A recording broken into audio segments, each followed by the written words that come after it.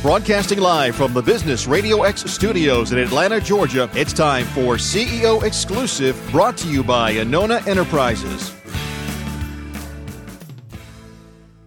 Welcome to CEO Exclusive, where we get emerging trends from CEOs and their most trusted advisors. Today, it's our last show of the year, and we're going to talk about 2016, what's changing and what's staying the same. In our day-to-day lives, it can get so busy. Especially with all the proliferation of digital content and the world that we live in. Information is coming at us from every direction, and it can get so overwhelming. And that's why I'd like for us to take a moment at the end of the year, here 2016, to reflect on what's changing in our business world and what's staying the same, and how we can learn from those things as we make our choices about how to move into 2016. So we're wrapping up the first year of CEO Exclusive. I'm really excited about all that's happened in the first year and all the exciting things that we expect next year. And I thought I would take this opportunity to review the year and participate in this universal week of reflection and look over all the shows to see what's changing in the business world and what are some of the things that we can count on to keep going in the same direction. It's been an amazing year with so many incredible guests. So I hope that you'll enjoy taking this walk back through these shows with me. To kick it off, let's look at what's staying the same. Number one, the economy is good. So take advantage of it. Linda Gabbard from Framework Initiatives joined me back in June and had this to say about the economy. Well, both Wayne and I work with a lot of smaller privately held companies. And what I'm seeing, at least, is that all of a sudden, not really all of a sudden, but over the last year or so, 2 years, we're back to the growth. For so many years, it was how to survive. Mm-hmm. And now, all of a sudden, everybody is really growing again. Record month after record month, new markets, hiring. Mm-hmm, mm-hmm. Exciting change going on. And what about you, Wayne? Are you seeing the same thing? Yeah, I would agree with Linda. And after years of kind of stagnation, I won't say that everyone's growing fast, but many are, and there are many who wish they were. And that's what we're here to talk about today, right? Is how do you get that? How do you make that happen? But yeah, there is a lot of freeing up of opportunity as well as optimism, which I think probably drives a lot of it. Mm-hmm. And, we've been hearing a lot about that in the news and in the press. So what are the implications of the growing economy for businesses in your minds? Well, one of the things is, first of all, it's kind of fun again. Yeah. So it's nice to be talking about growing pains mm-hmm. instead of, how do I survive or how do I make it through this year and hold mm-hmm. my team together? So right. That's a really great thing. And then the companies they have to hire. They're lots of times looking at new markets or new opportunities, new strategic directions. Lots of people didn't survive the recession. So in lots of spaces, for the ones that did, mm-hmm. there's a lot of opportunity. And I think that's what's really leading to the quick ramp up that many are seeing. But then at the same time, there's growing pains that come along with that. So, what are some of the growing pains that you're seeing? Well, one thing is, and many of the CEOs I work with in Vistage say this, is they're just a little bit out of shape. When things were quiet for a long time, you got kind of used to being at a certain pace, and now the pace is ramped up to where they were before the crash, or even above where they were the crash. But they and their team are having to get used to that kind of pace again. In November, Reese of Nelson Mullins and Andy Mason of Peloton Capital Partners echoed Linda's statements, stressing that if you've been thinking about selling, now is the time to make the leap. Here's what they had to say. Overall, from a macro perspective, the M&A market continues to be exceptionally strong. It has been for many months. We have a confluence of a lot of things going on in the market that are causing that, including kind of a growing, stable economy, relatively low interest rate environment, and kind of a pent-up demand to acquire businesses. During the downturn many strategic buyers as well as financial buyers are retrenched, and the activity was not as high. Business owners were not necessarily ready to sell. And now that we're emerging from that time period, companies' performance is improving. There's a significantly higher demand to acquire businesses. And do you have a sense of how long the window is likely or predicted to last? I know that nobody has a crystal ball. Well, as long as this economic environment continues, I don't see the demand slacking. Private equity firms continue to be well-funded. Strategic buyers continue to be very well-funded and aggressive. It all comes down to the economic environment and the interest rate environment. So I think as long as the economy is stable, it doesn't have to be growing exceptionally fast, but as long as it remains stable, and as long as interest rates remain low or as they rise slowly, I think the M&A market will continue. Now, there's always the concern that everyone has that interest rates will increase significantly next year, and that could significantly impact the M&A environment. One thing I would add, Sani, to that is that the lending environment is back to where it was maybe in 2006, 2007. I was just talking to a valuation guy the other evening, and he said, we're back at the happy times where it's now possible to borrow more money than you can ever pay back. Is that really a happy time? The problem is as a private equity guy reminded me, you still have to pay it back if you want the deal to work. But the point to that is that there's a ton of cash out there, and it does depend on the buyers having the discipline to not overpay. And as long as they have that discipline, it means that they can get the kind of money they want. And from a private equity standpoint, Andy can tell you, the more money you can borrow at these kind of interest rates, the less equity you have to put in, the greater the return on the equity, and therefore the better the investment. Which keeps it going. Another thing that's staying the same is you need a great team. I can't think of a guest on the show this year that didn't mention team as being one of the primary sources of their success. Tom O'Brien and James of Axion Biosystems joined me on CEO Exclusive in August. Axion had great things to say about building a fantastic team in a challenging industry. Yeah, I would add one other thing. Really, our growth is based upon having a great team. And at the beginning, it's not, you don't necessarily assemble all the right people, but I think we've learned how to attract very, very good people, excellent people, and how to determine during the interview process whether they'll be a good fit. And so we've assembled a phenomenal team, and I think that that's really the fundamental reason we've grown and done so well and created this fantastic product. Yeah, I think it's really true. We couldn't have taken advantage of those opportunities that emerge from the market without the team that we have now. And so, at this point, that's almost cliche, right? Like, you got to have a great team. Everybody knows you got to have a great team. So talk to us a little bit about what that process looks like. Like, how do you go about picking the gems?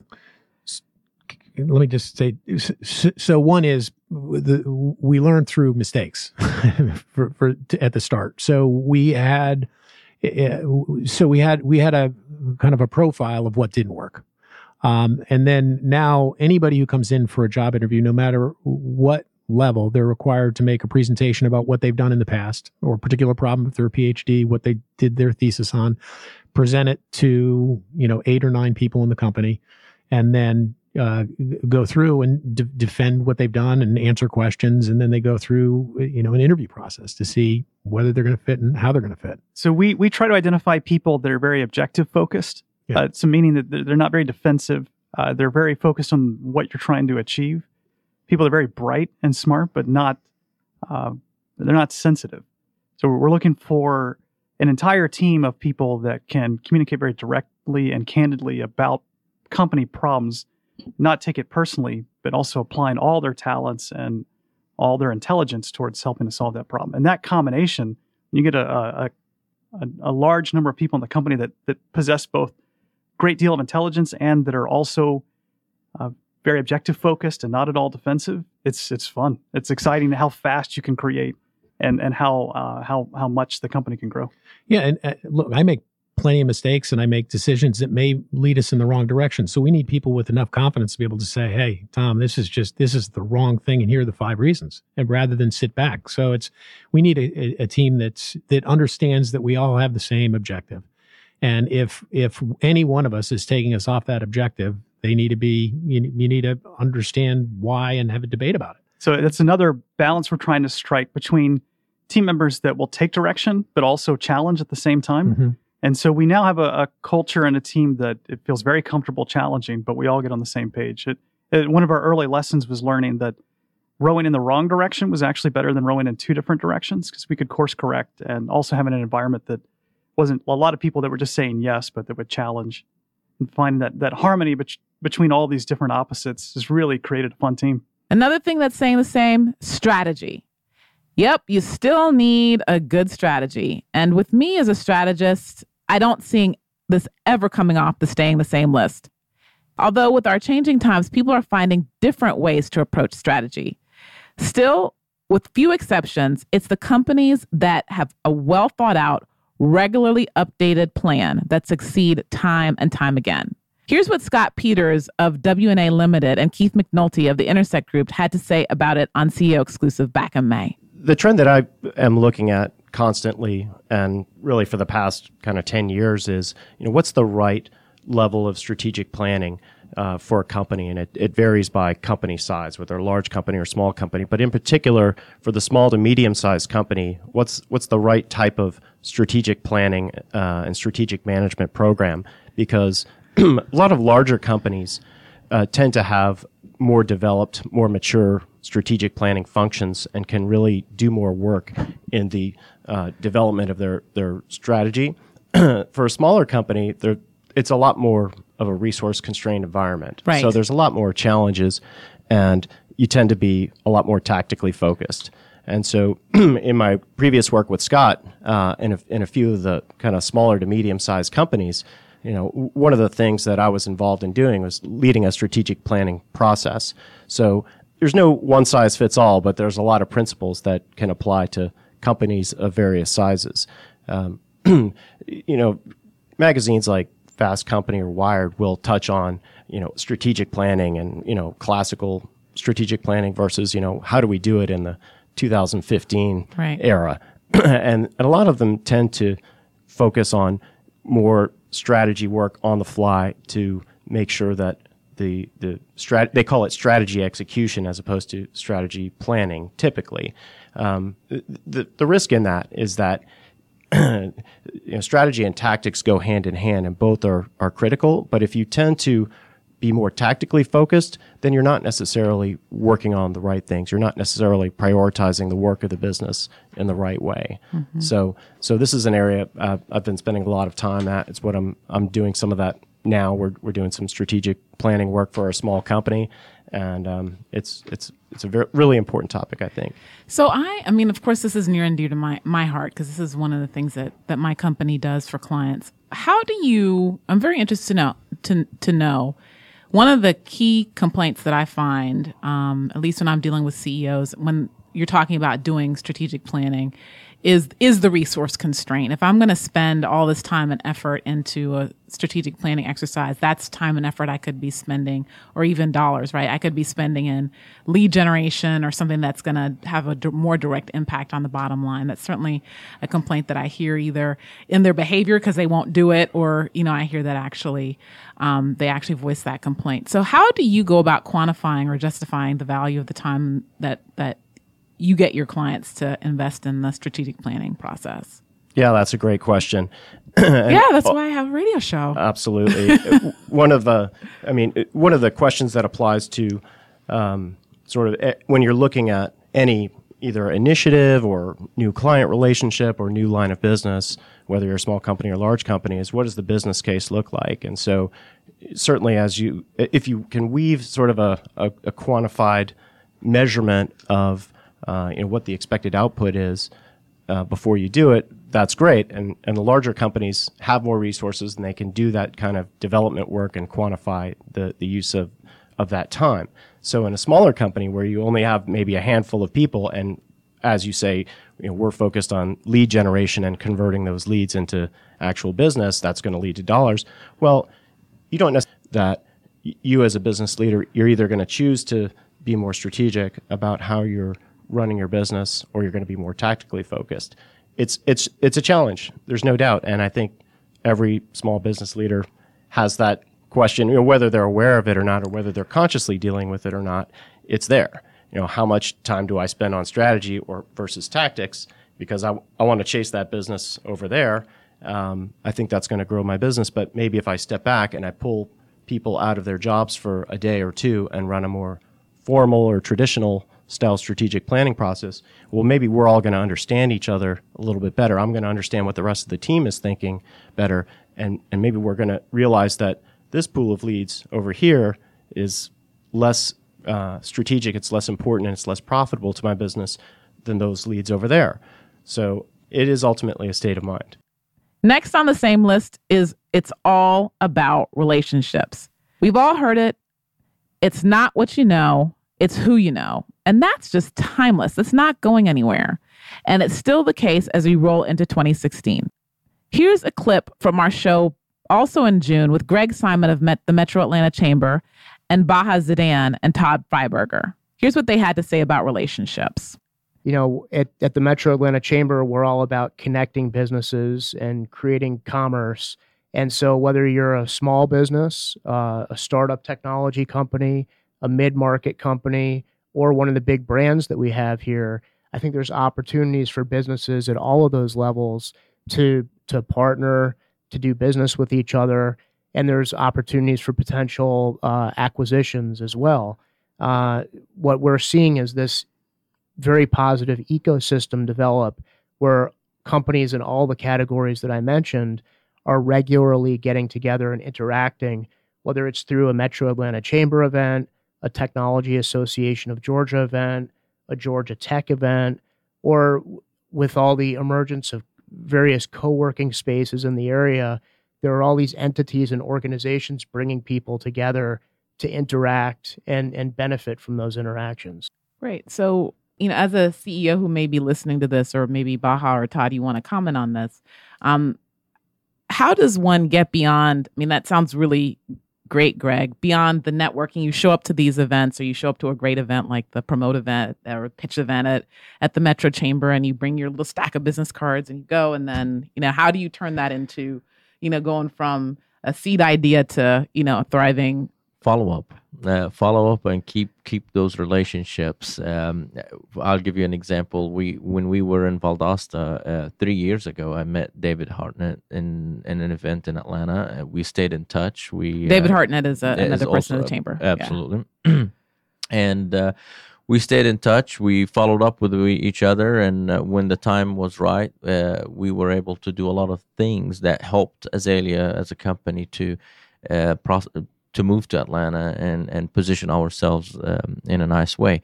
So I think when we go to those events, I've met people in the PR side, from the marketing side. You always have to listen, learn, and open your mind to listening in and seeing what they have to offer.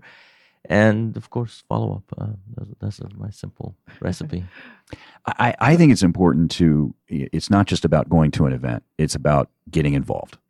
And, my involvement with the Chamber on this mobility journey, it actually started with my prior company. It was a very large technology company based elsewhere. I had actually reached out because we were looking at building an innovation center in Atlanta. And actually was introduced to Greg and other people through the Chamber, as well as folks with Georgia Tech, because we were looking to see what resources might be available to us. Regrettably, and you were living in Atlanta at the time. I was living in Atlanta at the time. And I was putting together a business case that said, hey, let's put this here because this is the right place, and happened to be in the mobile sector. Now, regrettably, that technology company decided to put it in Palo Alto, where even though we were trying to hire up 300 people, they were only able to hire 7 in the last 3 years. So they chose poorly. And actually, it was after I left that firm and I was actually looking to do something in the same sector, I went back to, wow, I was amazed at the resources that were available in Atlanta to be able to help to facilitate building a business here. And one of the first places I kind of reached to was the Chamber, and they graciously invited me to be part of this mobility movement. So it was kind of like, put your money where your mouth is a little bit, to be actively involved. And that journey, coterminous with building Star Mobile, has been deeply rewarding beyond just the events, but to be, deeply involved in all of the resources available to us in terms of, not only the networking, the people, the education processes that we have around this space, just some great resources that are there. and getting actively involved, getting your hands dirty. It's just not about being a passive listener. I mean, I think the chamber is a living, breathing entity that is only what its membership creates out of it. And so I think it's incumbent for us to pick up that torch and help take advantage of those resources that are available to us. Next, millennials. Millennials are here, and that's not going anywhere in 2016. And we also won't be changing them in 2016, folks. They will actually be changing the rest of the world. This digital generation is finding new ways to work, new ways to focus, new ways to connect. So Alex Membrillo of Cardinal Solutions and Allison Reinhardt of ALR Marketing Solutions joined me in August with great insight on how to work effectively with millennials and incorporate them into your company. And so you guys both work with the young staff, and I'm sure you have heard a lot about the, millennials and working with millennials and how, they're a different generation and their working styles. In fact, you guys are millennials. So talk to our listeners a little bit about that, and share maybe some of your wisdom and war stories about working with millennials. Yeah, because I will tell you, most CEOs are not smiling and laughing the way Alex is about it, because they just don't know how to handle working with millennials, and they think it's just this foreign group of species that they just don't know how to interact with it. And working with millennials is quite simple. They're young and they want to be part of everything. It's a different generation. They don't want to be told what to do and then work through their tenure at a place climbing the ladder. They want to be a part from day one of what the company's strategy is and vision, and including them in all of the major decisions and helping them grow and giving them training. That's what they're all about. You do those things and everything else falls in line. Now, I think some of the CEOs you've spoken to really feel like there might be entitlement and everybody wants 50 grand in the door. Yes, that's part of it, but I actually think that's just you'd find the same proportion in any generation of people that would think that way right out of college, right? And so we deal with that as well, but the really savvy millennials understand that it takes time to grow into a position and you need experience, and as long as you give them that voice and how the company is run, everything goes really smoothly. Mm-hmm. And so how does your hiring process work? How have you been able to reliably hire staff that perform so wonderfully? Yeah, so we get it wrong every now and then for sure. We don't have any foolproof plan to hiring, but if you put enough safety measures in place and enough steps in the hiring process, we find that people will tend to weed them out over the course of meeting with several people and answering and going through assessments and stuff like that. But then the key is training, and millennials are all about training. You have to provide them enough on-the-job training and outside training and conferences and mentorship and all of those things. And so if you come in with the right attitude, I can teach you how to do the job. Attitude really is what we're looking for in the beginning. Are you hungry? Do you really want to be in marketing? Okay, we can teach you everything else. I can't fix a bad attitude. And sometimes those skate through our hiring process, and those are the ones that you try to tweak the hiring process to filter out. But more often than not, you bring in someone that's really aggressive and really kind-hearted, and then you can teach them the job. That's the easy part. So now let's shift over and talk about what we expect to be changing in 2016. Many more things are changing every day at a pace that our world and business environment has never seen before. The amount of data available makes decision-making faster and in many cases more challenging. This allows businesses to reach their audiences in a much more fragmented and more specific targeted way. The focus is going to be on narrow and deep rather than shallow and wide. Listen to this interview with Keith Finger of Ignite Revenue, who joined me last month to talk about ways to build revenue in this new world, including embracing agile marketing, where agile marketing is taking the approach to software and applying that in the marketing context. And how long do you, and I know this varies by tactic, but let's take the big tactics like, an email campaign or a social media campaign or whatever. How long do you let these campaigns run before you know that they've either succeeded or failed? Well, if you've got the right metrics, you can see pretty quickly what's working. I would say there's a saying in lead generation and marketing that you want to fail fast. And so because you don't know exactly what's going to work better than something else, you always have to be multimodal. You have to go to market hitting the customer or prospect with several things, not just social media, but you might have outbound if you're a B2B company that sells an enterprise level product, which means something that takes a year. Yeah, or even it could be a year to sell, or 30 or 60 or 90 days, and it's over $10,000. That's kind of the enterprise-ish, dividing line. You might have outside sales, depending upon what you sell. It might all be inside sales, but you have to look at all the different things that you're doing, make sure they're working together, and understand what's working, what's not working, and why. And I'm a big proponent of something called agile marketing, which is it takes its name from the agile software development. But what you do is you go on these, let's say 3 or 4 week bursts of activity, and then you look at what's working, what's not working, and why. And then you decide, what are we going to do for the next 3 or 4 weeks? So you don't get down the road where it's 6 months or a year and you think, gosh, well, that didn't work. What are we going to do next year? You're always adjusting by doing things in short little bursts and then bringing in the stakeholders, talking about what worked, what didn't work, planning now for the next 3 or 4 weeks, going out and doing that versus just being on this tear for months and no one really looking at what's working or why, or having a powwow about that.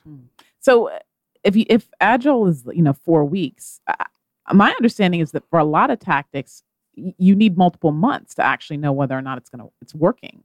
Has that changed? No, and it really depends on what it is. But multiple months, first of all, it could take multiple months to actually get something going. Mm-hmm. But chances are you're going to learn things as you go along. Let's say you're going to do an email campaign, and you need to figure out what's the content. So you might talk to some customers and get their ideas on things that you're thinking of doing. That might take a few weeks right there. So that's a few weeks. You come back, you create the content, you might show it to them. That's another few weeks, and you get that feedback. Then you're going to send it out, and you're going to see what's clicked on, what's not clicked on. You're going to see what clicks through to revenue, who actually buys.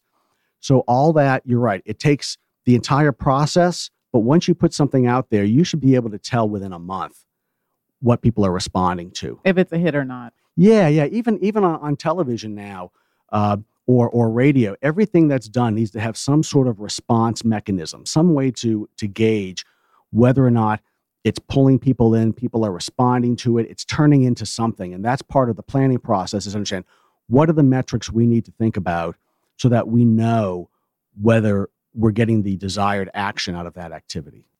So yes, the world is becoming more digital. Not only is data going online and moving faster, but relationships are increasingly moving in that direction as well. So yes, while relationships are not going anywhere, the way in which we embark on those relationships and deepen those relationships is changing. Our worlds are expanding as we are able to keep every contact we've made since elementary school at our fingertips.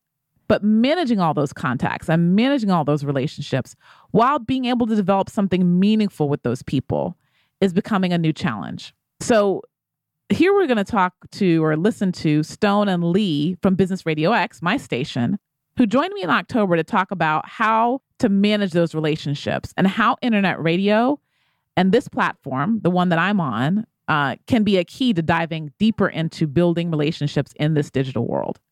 Well, what I think I've seen particularly recently is that the media is getting very fragmented. And I think people want to listen to what they want when they want. And I think that we're finding that more traditional channels of media are having to take a little bit of a back seat to some of these other platforms like internet radio. I see a great many people creating things on video platforms, and people are paying attention.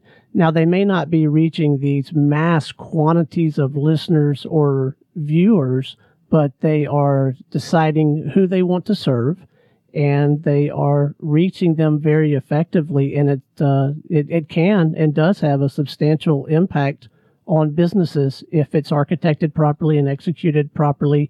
And I think that's that Lee and I, our organization and our clients have really benefited from that trend. I think it's only going to continue. And what about you, Lee? What are you seeing that you think is important for CEOs to know? I think that they have to look at their media amplification strategy a little differently than they had in the past. Before, there used to be just a handful of trade magazines or maybe national magazines or newspapers that they can just target and then try to use to leverage their messaging. And today, you can literally find a blogger, a podcaster, an internet radio show in any niche subject, and you really have to start incorporating that as part of your media strategy. Yeah, and so one of the things that's been on the show, discourse that's been on the show quite a lot, is this notion that when it comes to media and marketing of going narrow and deep rather than shallow and wide. Right.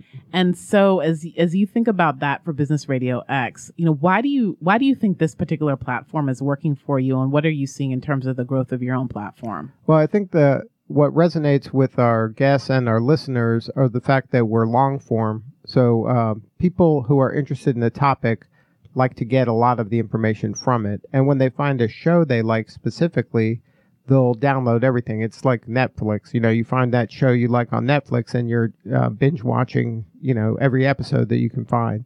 So we've been kind of doing that since we were born. That has been our philosophy since we started. And that's proven to be valid, and it's spreading in a lot of different areas. Next on the changing list is data science. Data science is very, very hot because data can be so overwhelming. With all its proliferation of digital content, it's everywhere. We have to be able to find sophisticated ways of managing that data and using that data to create meaningful insights for driving our businesses. Josh Jones and Josh Cyrulnik of StrategyWise joined me in October to discuss how even middle-level companies like you can actually harness the power of data science and use it to actually create meaning and meaningful ways of using data in your business. That's huge. And what other kinds of things are you finding that you're able to predict? Well, it's really across the board. There's just amazing ways that companies are using this. I'll give you a quick story. Unfortunately, a lot of our clients prefer we don't talk about some of their internal projects, but I think a project, not that we did, but all your listeners will be familiar with, if you will, is the way Netflix is using data. It seems like everybody's getting on the Netflix these days. And a couple of years ago, they made a major shift in the way they do business. And if you've ever used their online site, either for DVDs or online streaming, you know that you can go in there and actually rate how much you like a movie. So give it 3, 4, or 5 stars. So a couple of years ago, Netflix decided to get into the content creation series, and this is about 2012, 2013. And when the House of Cards series was originally floated as a possibility, they actually were bidding against, I believe it was HBO and AMC. And what they did is they looked at how many of their customers had rated highly the previous House of Cards series on the BBC. They then looked at how many people had rated David Fincher produced movies, how many people liked Kevin Spacey movies. So they're able to capture all of that data, bring it together, and really for the first time, instead of saying how much are you likely to like some other movie in our catalog, they're able to predict how likely someone would be to like a movie that had never been seen before. So they made a $100 million bet to win the House of Cards series, and it was hugely successful. And as you've seen this year, just the amount of original content from Netflix is going to be over 500 hours. So Netflix has really changed the way they're doing business in terms of being just a content provider to a content creator. And how do you think about, or question should be, do you think about privacy concerns and, the whole, not just big data, but big brother thing? Or, I think maybe some people have just given up on the concept of privacy altogether. Do you think about that at all? Absolutely. There's a huge trade-off between privacy and convenience. And it's not always a one-to-one relationship, but essentially, as you're willing to trade off more of your privacy, you gain more convenience. And so, in the case of Netflix, you're willing to give up a little bit of information about your preferences and your viewing habits for the convenience of being recommended some new movie that you might like. Now, the challenging part about this, though, and I think this is, you'll see this in younger generations, they're more willing to sacrifice that privacy. And I think maybe they've grown up with just less of a notion of that privacy and the idea that you're always owned, you're always connected, you're always in the network, so to speak. But if you look at the vast amounts of data being created from credit card transactions, just across the board, telephone calls, text messages, social media engagements, more and more it's becoming increasingly difficult for people to have that privacy that they would like. So with the example of Netflix, with all of these, hundreds of millions of users worldwide, if they just know 6 reviews, if you just take randomized data and you look at 6 reviews from Netflix, they're 84% accurate in identifying a unique individual. And if they know the date of one of those reviews, then they can guess which individual that is with 99% accuracy. And that's not to say that Netflix is Big Brother per se, but just the amount of data that's out there is making it increasingly likely to piece together from anonymous data and be able to identify who individuals are. Can you talk to us a little bit about how medium-sized companies can look at using data more powerfully in their firms to empower their decision-making? Absolutely. So there are a couple different ways that we use big data. You've got sort of what tends to fall in the category of business intelligence, which is looking at past historical transactions and understanding where your company is. You've also got things in the middle where you're understanding your customers better, so market segmentation, clustering, and so forth. And then you've got the predictive analytics. This is essentially trying to anticipate, forecasting what's going to happen in the future. So for a medium-sized business that takes transactional data, and you see someone came into your store, a month ago and made a purchase, that's information. But if you know that same customer came into your store every month for the last 12 months, but hasn't been in your store for the last 2 or 3 months, you might infer that that's a customer you're about to lose. A practical example would be a dental practice. They recommend that you come back for your cleaning every 6 months.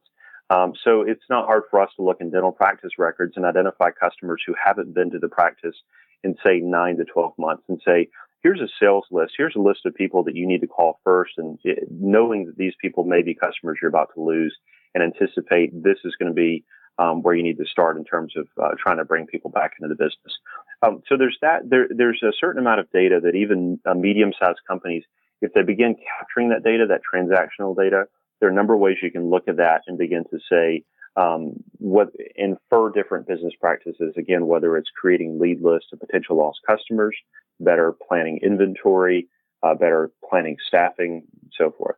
So let me just go take you back a second. Repeat those different kinds of analyses that you said: market segmentation, business intelligence, predictive analytics. Give us those big blocks again of different Absolutely. kinds So the first is sort of that business intelligence area where it's more of historical data. So what has been happening in our company, and so from this type of information, you can infer information like seasonality. We tend to do better in the first quarter, fourth quarter. A lot of the historical information, business owners with their finger on the pulse of the business are going to know a lot of these intuitively. And so there's going to be a sense of feeling like, well, I know my business really well. I've run it for 30 years. I know who's ordering what and so forth. The challenge, however, comes when you transition from a single store to a franchise model, or from one store to 10, or if you open up an internet presence. Or, in many cases with CEOs, when you have to bring in a successor, right? And Absolutely. yeah, and there's no the business intelligence is all in the CEO's head, and that's not very helpful. Absolutely. And so the more that you can put nets out there, if you will, to capture that historical data, you can use that now, and you can use that in the future in terms of analyzing useful tips for your business. So that first bucket I mentioned is really the historical side of things. That second bucket is really more in the present, if you will, understanding who your customers are, how they behave, and how they act. So this is where we get market segmentation. Typically, if I ask a customer if I ask one of our clients how much is a new customer worth to you, the typical response is going to be, it depends. And so in that it depends answer is where you often get your market segmentation. And normally we'll hear them describe different types of customers. Well, this customer buys once a year, or this customer is high volume, low margin, high volume. This customer has specific needs, and so forth. So taking your data, you can begin to look at what type of customers do we have. So there's the sort of the qualitative approach based on your just intuition of the business. This could be surveys with people in the market, or you could take a quantitative approach. And this is where we worked with one of our clients that had about 1 million customers. And this is a medium to large business, but through that process, we use a mathematical formula to create clusters or market segments, if you will, but essentially to tell them, these are your different types of buyers, and you should communicate differently with each of them, and you should spend different amounts of money on your marketing to capture each of these customer bases. Work styles and the way people work together is also changing. Mary Dawn Peters of Gorby Peters and Associates was on the show with Teresa Hargrave from the Women Presidents Organization back in April. And she shared some of the great things about how changes in the way her company is doing business are allowing her to work effectively with millennials and give them the freedom that they need to do their best work. And then don't you find that genius also is more efficient too? Like when you're, when you're really in your genius, what would normally take 8 hours, sometimes you can get done in half an hour. So now the millennials call it power focusing. The youngest is in college and he's in computer programming. This is your son? Yes. Okay. One of my sons. He's in computer programming, and it used to drive me crazy until millennials started coming into my workforce. But as we have different hours in our office, most people arrive at 9:30 because you cannot get a millennial out of bed, and our office is also in the perimeter area, so traffic is not optimal. It starts at 11:30, but for one in particular, it starts even later than that because you have to find the hours where biologically they can power focus. And for some people, that would be in chunks of time in the morning. That's me, probably you guys, since you were up early this morning. But you get a millennial who needs to get up a little later because they're just cramming their genius ideas into either a program or they're writing something or they're deep in something else. Sometimes they have to do that at night when it's dead quiet. And what I've learned is they do it with really weird things going on. They may have music playing the same song over and over with headphones on. Why are they doing that? Because it calms their brain down so they can get to that still quiet part where genius actually lives. And it's amazing to watch them work. And I think the reason they're doing that is because the world that they grew up in and that our producer probably now lives in, there's flashing lights and things coming in and tweets and texts and all kinds of stuff coming from so many directions. They do put that noise in, but they use it almost like a white sound in the background so that they can focus. I like it to be just plain quiet. Me too. Me too. People in general, in particular women, are finding ways to balance life and work that just weren't possible before. And with the flexibility that's coming with the workforce to serve millennials, non-millennials are also finding more freedom and balance in their personal and work lives. This creates many benefits, but one that it creates is more opportunity for women to thrive in higher level positions in companies. Mary Dawn has built several companies to over $1 million, which is rare for women in large part because of the challenges of balancing family and career. And she offers some insights on how she balanced her family life with her success in business. So let's continue listening to the interview with Mary Dawn.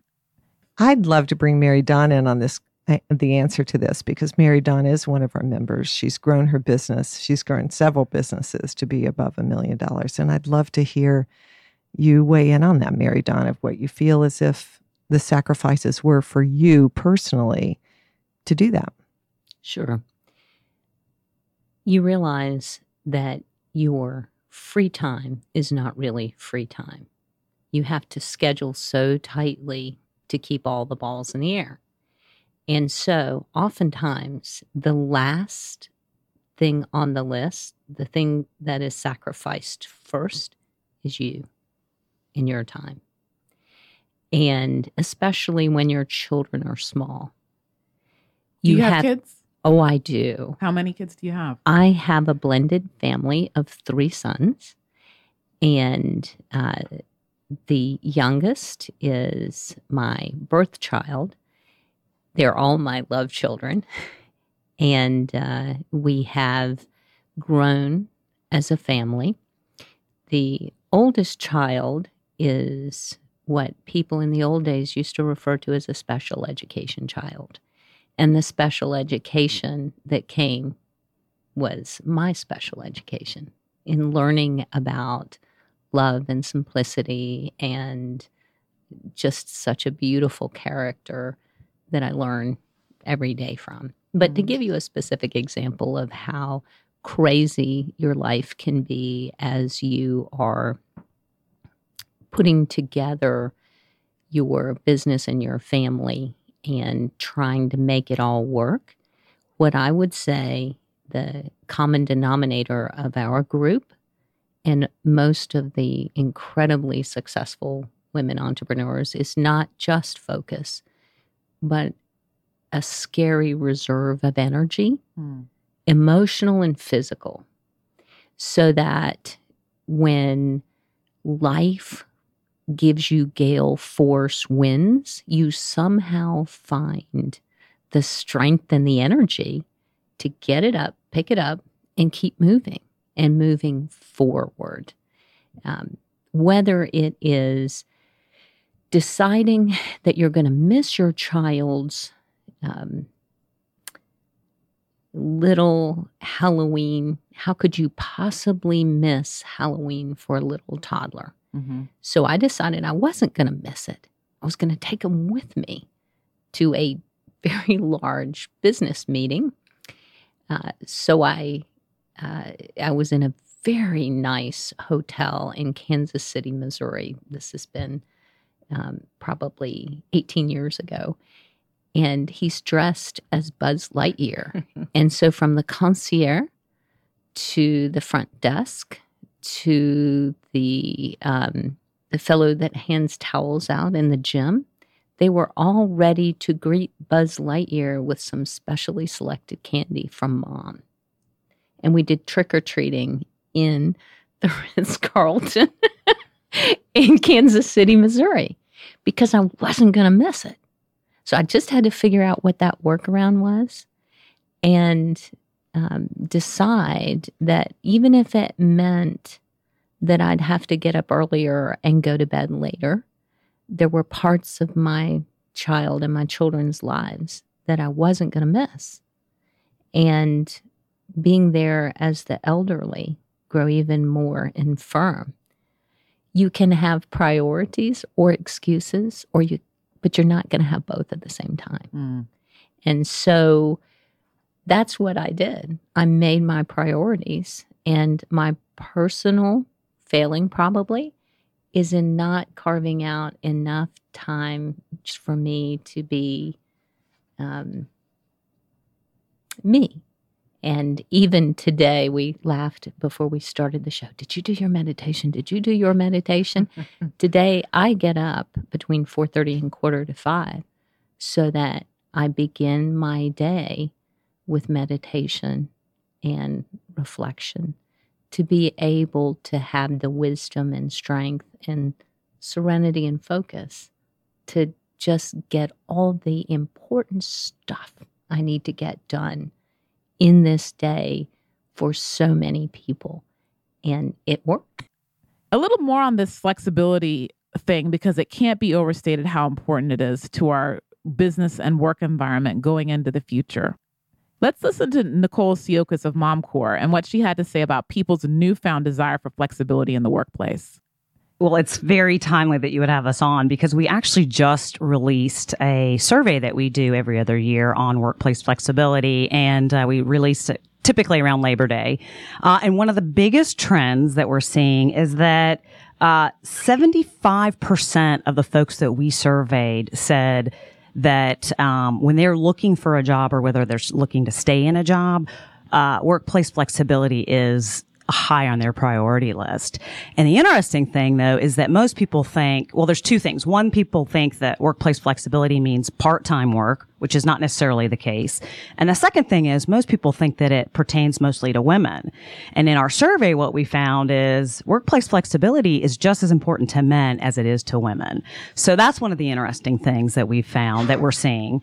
The other thing is that people who took part in our survey said, you know what, flexibility is just as important for people who have kids as it is for people who don't have kids.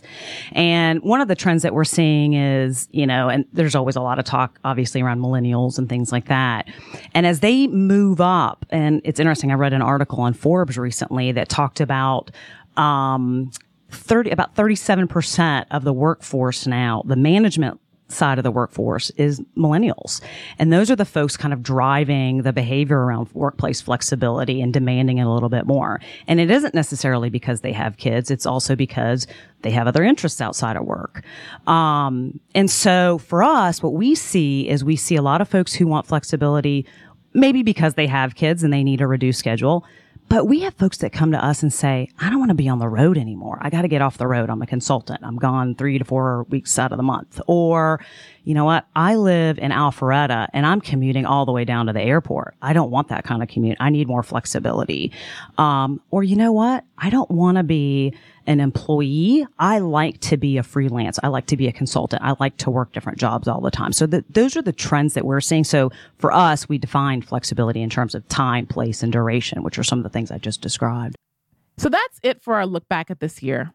Thanks so much for listening. Thanks so much for being a part of the CEO Exclusive community. I'm really looking forward to continuing to share trends next year, as well as proven business strategies as we move forward into 2016. Have a happy new year from everybody on the CEO Exclusive team. This show is brought to you by Anona Enterprises, where strategy is your access to money and performance. Learn more at AnonaEnterprises.com.